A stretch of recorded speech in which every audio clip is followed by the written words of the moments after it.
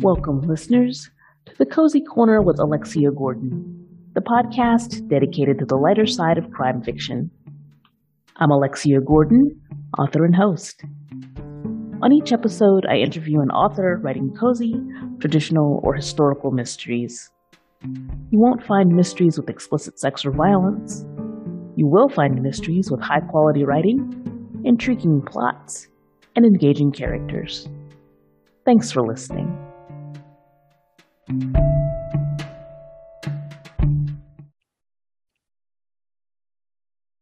Welcome, listeners, to another episode of the Cozy Corner with Alexia Gordon.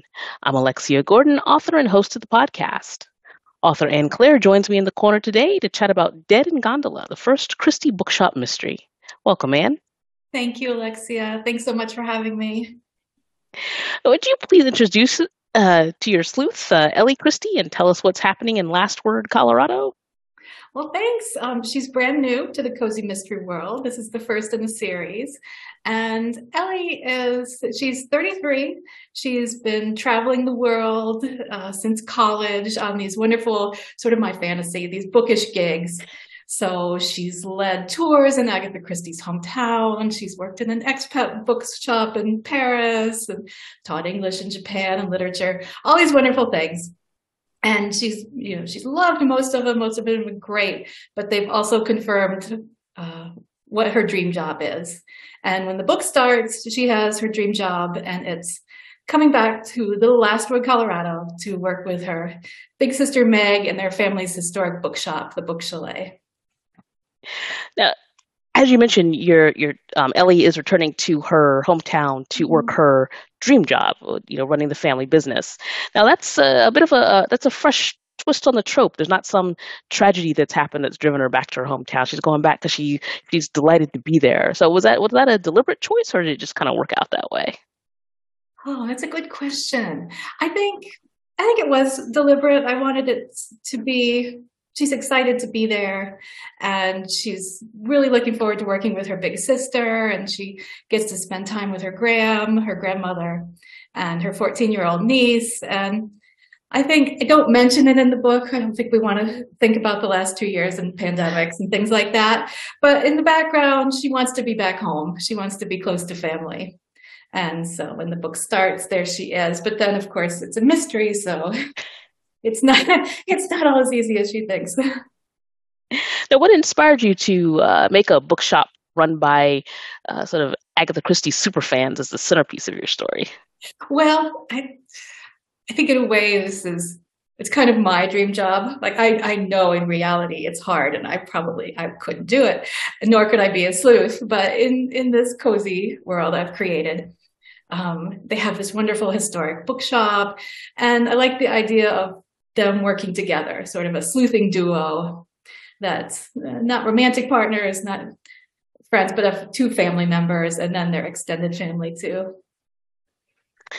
Now, I can't imagine that many people have not heard of Agatha Christie, but Mary Westmacott's a name that might be unfamiliar to some. So who was Mary Westmacott? Yeah, that's Agatha Christie. That was her pseudonym. And I found that really interesting that she did that. She was writing in a different genre. As I understand it, I read up about her and was just fascinated by this. She wanted to write some books that were mysteries. She really in her heart wanted to do this. And her publishers were like, well, everyone loves your mysteries. They were kind of like, you don't need to do this. So she took a pen name and wrote these books that weren't mysteries. I don't think any dead bodies. I could be wrong. Now, you wrote that we Christies weren't catastrophists. We were practical. We were also avid mystery readers. So how did having a practical sleuth with an interest in mysteries sort of impact the way you handled her investigating the case? Well, I think I wanted them to be Agatha Christie super fans there. They can know a lot more than I do, all the details. But they also take their inspiration for their sleuthing from their reading. This is their expertise in the cozy. Like, they're big readers, they're huge mystery readers. And they kind of think, well, what would Miss Marple do? How would she go about this? And she was very practical in sort of this not a pessimistic way, but a realistic way. She was sort of, well, I'll think the worst and then see if that's what I'm thinking. So that they do suspect everybody within reason, right? They think who could do this, and it's not maybe the most. We're not going to see the killer broadcasting himself or herself. It's going to be somebody hidden. So we have to be practical. Did you find that challenging compared to, say, maybe a lot of stories sort of have a reluctant sleuth, but here's a sleuth that's willing to jump right in, which could potentially put them in more danger. Yeah, I think so. And I must say I won't give away the story, but in a way they do hesitate a little bit. There's another mystery going on in the background. One of their friends has gone missing. And so they start to look in on that, but then it all connects eventually to this murder and this mystery and secrets and such. So at first they're like, okay, well, we won't. And in my mind, I thought, well, they should be even more hesitant because I think I was projecting myself. I would be very hesitant, but they do have to step up. And this is what I love about cozies and mysteries like this, is that they step up to help their friends. And so they kind of have to get involved to make sure that the right person is caught and that everyone's safe. Now, Last Word Colorado sounds like the perfect town for a bookstore. Is that based on a real place? It is a little bit real place, a little bit fantasy again. The towns of Telluride and Uray, if you've been out there. Telluride has this gondola that goes up to another town called Mountain Village. And my husband and I were out there a couple times just visiting, and I thought, oh, it's a dreamland. It's very scenic. It's really a lovely place. Also one of those places that I could never live. It's so expensive, but it's in fiction I can. And so they have this a town somewhat like that. It's in two parts, Last Word, and there's the base village, and then this scenic hamlet that has Swiss-style villas and chalets and kind of postcard pretty, and that's where their bookshop is. So I'll tell you, right, it's a big ski resort, right? Yeah, it is. And I'll confess I'm not a skier, but I always want to go to these places because I imagine all the other amenities, like making cocoa by the fireplace, and I will put on a snowshoe, but then the main draw is going back to the fireplace and drinking hot drinks. So the book chalet is also this reader's refuge, like a reader's retreat. So if you're tired from the slopes, or if your friends are out there skiing all day, you could spend time in the reading lounge and relax by the fireplace with their cats. And that's kind of my ski dream. Yes, the ski lodges sound like wonderful places to be. Yeah. Then add in some books and it's perfect, right? Absolutely perfect. Yeah, they just need more books. Now, you open your story with a character coming into the bookshop dressed as Emily Trefusis from the Sitterford mystery. Mm-hmm. So if you could be any Christie character for a day, who would you choose? Oh, my goodness. Oh, that's a good question. Who do I want to be? I think I would be Miss Marple. I don't know. Who would you be? Actually, Miss Marple. Yeah. I like her because people underestimate her because she looks like a little old lady, but she's actually the smartest person in the room. So yes, well put, exactly. And she gets so much information just sitting there knitting or gardening. I could do the gardening. Yes, I would be her. I mean, Emily Trefusis probably has a better wardrobe, but I like Miss Marple. Probably. I probably wouldn't enjoy wearing it as much. I'd be Miss Marple. Do you have a favorite Agatha Christie mystery? Oh, yeah, I was thinking of this, trying to prepare, and it's so hard to say. I like them all for different reasons. Like, there's always lines or characters that I love. I do like And Then There Were None, because it's just so clever. You think, I won't say, but I'm sure people know the ending, but how did she do it? She's amazing. And then I will confess I have this horrible memory, and so sometimes I'll forget the ending. So I can read them over again and be just as surprised. I'm the ideal reader of rereading mysteries. That's a good problem to have, is you can't enjoy the same story over and over. I can. Now, speaking of over and over, there have been probably dozens of TV and movie adaptations of prestige stories. Do you have any favorite adaptations, or do you not like adaptations at all? I like adaptations. I do. And again, with my poor memory that I'm just confessing to here, I'm not such a like I won't notice sometimes the details that get changed or missed, and I like them afresh. We've been watching the short prose on PBS. I think we get them through YouTube, and I just love them. They're like an hour and a half long, and he steps up and he solves the case, and it's all very satisfying.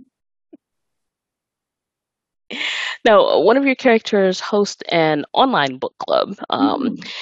Book clubs have probably been around almost as long as books, but going online has made them more accessible, which is a good thing. So, do you belong to any book clubs, or have you belonged to any book clubs? I follow a lot of them for recommendations. And in the back of my mind with that book club, I was thinking Reese Witherspoon's massive book club and book recommendations that she does, and a little bit of that character. I was thinking of so many people watching her online and flocking to her books. Is that one you recommend for folks? Reese Witherspoon's book club? I do. I often really like her selections. Do you have one that you follow and recommend? I actually don't. I have to admit, I don't think I've been a part of book clubs since I was in school, when someone started a club based on the movie Dead Poets Society, which tells you how old I am. But well, here, me too. So what's next for you now that your first book is coming out? What's after Dead and Gondola? Well, Dead and Gondola comes out November 1st, and I'm excited about that. It's speeding right along toward me. And I'm right now trying to finish a draft of the second book, which is still, I need a title.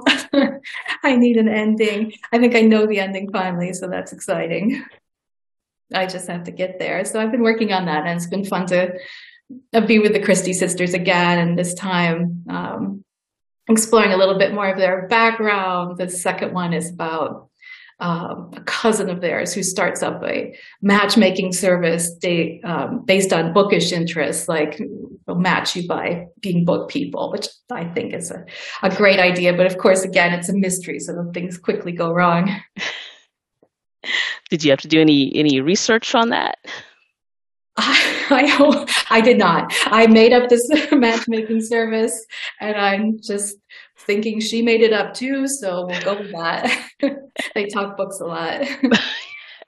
It sounds like a good idea, though. So, I think so. Maybe somebody will actually, if you can match people based on dogs and farms and things like that, why not books? Yeah, exactly. Maybe there is such a thing. Maybe I should do some research and make sure I'm not tiptoeing on somebody else's big idea. And you mentioned that the book will be out in November. And where can readers buy a copy of Dead and Gondola? You can buy it in your local bookstore, hopefully, if you request it, or maybe it'll be there. Libraries, I'm hoping it'll be in a lot of libraries. And then at my publisher, Penguin Random House and Bantam Books, it should be there, and with lots of links of other places you can buy it. And where can readers connect with you? I am probably most on Instagram, where I share many pictures of my cats and Colorado landscapes. But on Instagram, I'm Anne Claire Author, and I'm on Facebook as Anne Claire Mysteries. And then I do have a website, which I admit to being lax about, but it is called, see, I'm even looking at it as I read to you, Novel Mystery, and it's a wixsite.com. And I don't think a cozy author can post too many pictures of their cats on Instagram. Well, actually, she can. I was posting too many, and a friend delicately intervened and said I shouldn't. So my cats actually have their own Instagram too, which is a whole different story. So where can we find your cats on Instagram? Oh, my cats. The cats are the Purr sisters. The Purr sisters, okay. Yeah. Is one of them actually named Agatha? No, Agatha cat in the story is modeled after one of the cats, though, the little fluffy Siamese. My husband and I got pandemic kittens, so okay. And I started their Instagram page. I'm confessing all this. Actually, pet Instagram pages are very popular, so it's you're in good company. Yeah, it's relaxing to look at cats, dogs. And it's also relaxing to read cozy mysteries. So, It um, is. like I said, folks will be able to find yours November. Tell me the date again. Yeah, November November 1st is November the first. birthday. Oh my goodness, less than a month. Oh, So it's before perfect. this. After the things have calmed down a little bit from Halloween, it'll be perfect to start getting in the mood for Thanksgiving. Yes, absolutely. And snow season and warm drinks. Yes. Hopefully no real dead bodies, just Hopefully not. fictional ones. Right. Well, thank you for joining me, Anne, to chat about Dead and Gondola. Thank you so much for having me. It's a real pleasure. And thank you, listeners, for tuning in to another episode of The Cozy Corner with Alexia Gordon. My guest today was Anne Claire, chatting about Dead and Gondola, the first Christie Bookshop mystery. Until next time, goodbye.